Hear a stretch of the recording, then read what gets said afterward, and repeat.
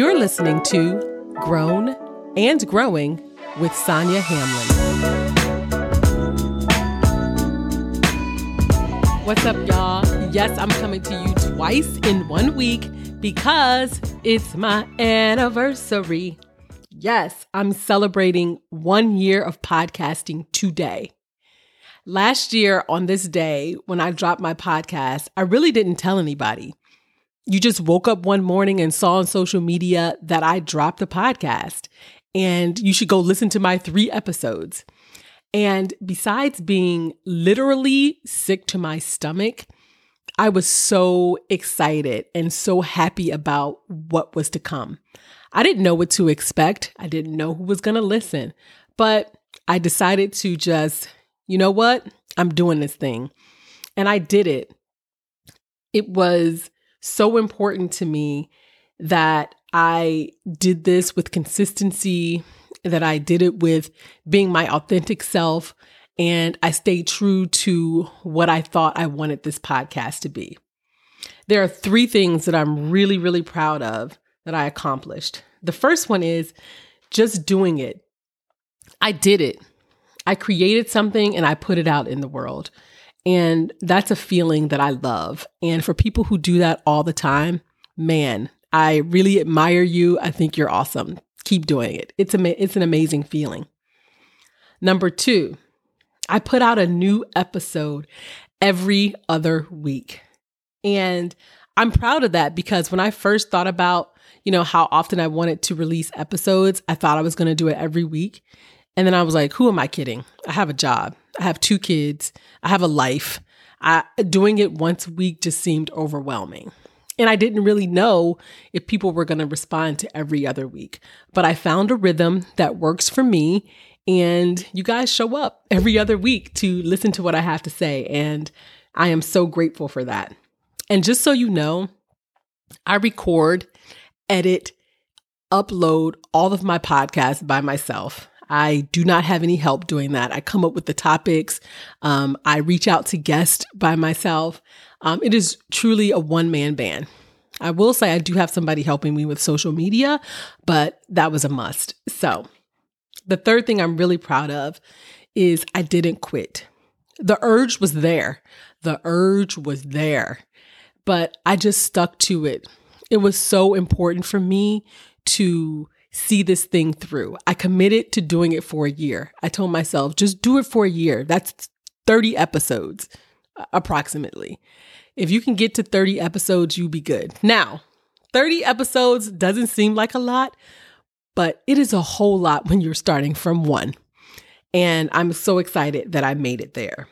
The one thing I noticed when I announced that I was launching a podcast was the people in my DMs or in my text messages or, emailing me who said they were so proud of me, which was awesome, but also how they wish they could have started a podcast, how they wanted to but didn't, or how they wanted to write a book, or how they wanted to start a business, but they didn't.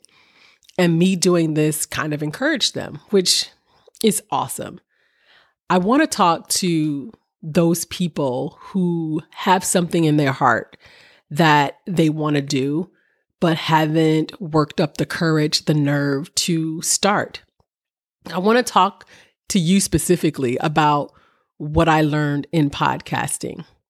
The first piece of advice that I have is to just start. Just start, whatever that means for you. For my husband, just start something means that he'll have an idea for a podcast on Monday and put it out on Friday. That's not me. I'm not that type of person. I need more time. I need more planning. That's just how I operate.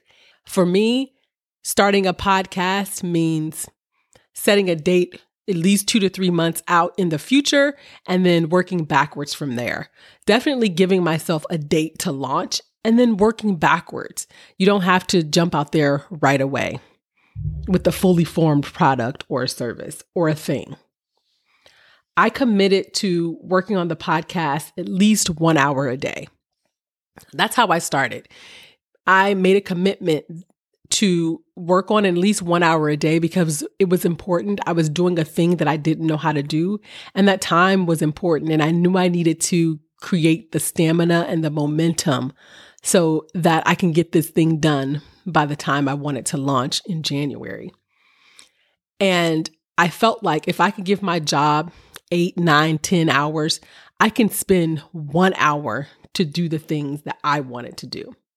It sounds like nothing. An hour a day sounds like nothing, but it adds up to a whole lot, especially when you have additional responsibilities. I wrote an outline for the podcast. I wrote down what the podcast was going to be, who it was for, how often I would release new episodes. I challenged myself to write down 20 different topics that I wanted to check off. I wrote down what success would look like and how long I would commit to doing a podcast. I am so glad that I put together this outline because throughout the year, I came back to it so many times when I was scared, when I was confused, when I was doubting myself or needed to recommit, or even when I needed to check out one of the ideas that I wrote down early on in the process and go back to. I'm so glad I did that because it just gave me something to kind of hold on to and to remember why I started. My husband actually laughed at me when I did it. He was like, "You're treating this like work." But it is like work. It's something I care about. And so it was important to me to put together this document. The second thing to know is that fear will always be along for the ride. I wish I could tell you that the more you do it, the more fear subsides. It doesn't. I had to execute through the fear.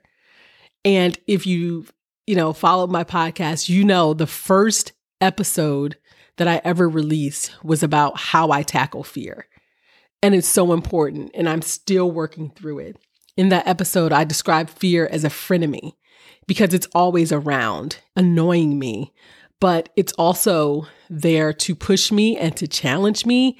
And I know I need to go in the direction of the thing that I fear. And so that's why I describe it as a frenemy. I know it's going to be there in some way, shape, or form. And it may not always look like fear. It may look like something else. It may show up as procrastination. It may show up in being overly critical. It may show up in me over preparing for something. It may not always look like fear. Imposter syndrome is real. I still ask myself, who am I to start a podcast? Who is listening? You don't even have a huge following on social media. You don't even know what you're doing. You don't have a journalism background. All of those things come up. Every time I release a new episode, I am super nervous about it. I'm scared about it. Even the ones that I'm really proud of. The Monday night before I release a new podcast, I am second guessing everything about that episode. I didn't ask the right questions. People already know this. Did I stutter too much? I don't know. I start breaking it down in my head. But the bottom line is, I press the button to release it, regardless of how I'm feeling. I never let fear get the best of me. Number 3, honor yourself by being consistent. I talk about consistency a lot because I realized before starting this podcast that doing a podcast is a long game. It could take years for something to be quote unquote successful by mainstream standards. It's a long game. You have to put in a lot of time. And I knew that I was going to have to be consistent.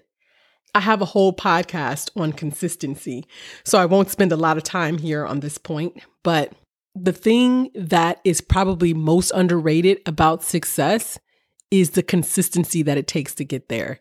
And it's usually not the person who is the most talented that wins. It is the person who is the most consistent. Number 4, perfection is the enemy of progress. There will always be something to improve. There's so many things that I wanted to do and accomplish with this podcast, but for some reason, I didn't get a chance to do it. I could give you a list of 10 things that I wish I had done. And I could beat myself up, and I have beat myself up for it. But you know what? Life happens. Mistakes happen. A lot of mistakes happen. I just recorded a podcast without plugging in my microphone. See what I mean? There's always something to improve. Something's always going to happen. But I've learned, actually, I learned this before doing a podcast, that sometimes 75% is better than not done at all. It's hard to execute at 120% every single time. It's a nice goal, but it's not realistic. Give yourself the time and the space to modify as you go. You may find better ways to do something, or you may find that that thing that you were fixated on, you don't actually need.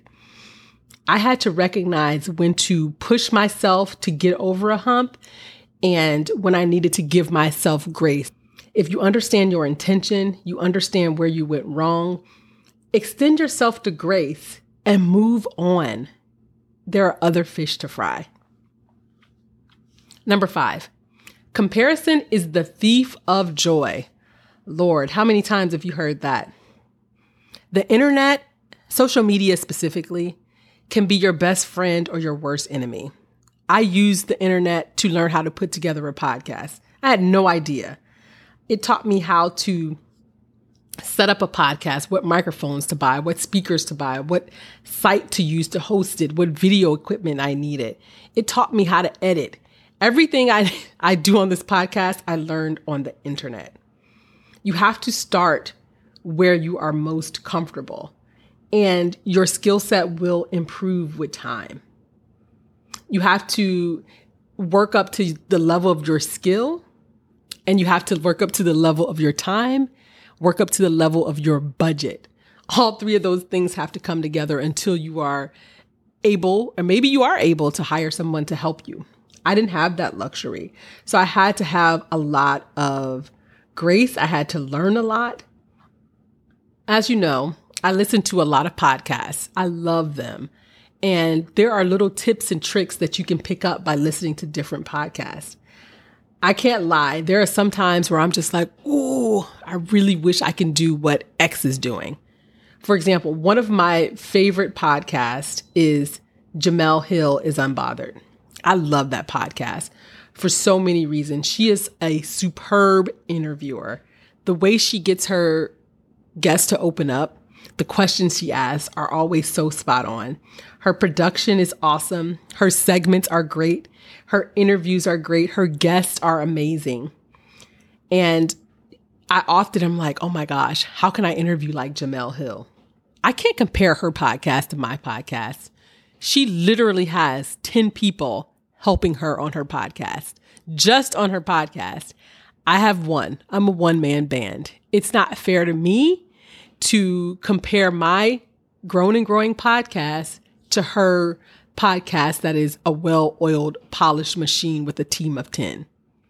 Now, our content, I feel like my content's good too, but I think that I have to make sure I'm not comparing myself to her. It's not a fair comparison. And even on social media, I follow a lot of people whose social media presence and pages I really admire. Social media is where I struggle. The struggle is real. I do not like being on social media. I actually don't like being on camera. And there are social media pages that I really like, and I'll find myself wishing, hoping, wanting to be like them, or I'll get down on myself because I see what somebody else is doing on social media. I have a very easy thing that I do when I realize I'm doing that to myself, when I'm comparing myself to these other people. I log off.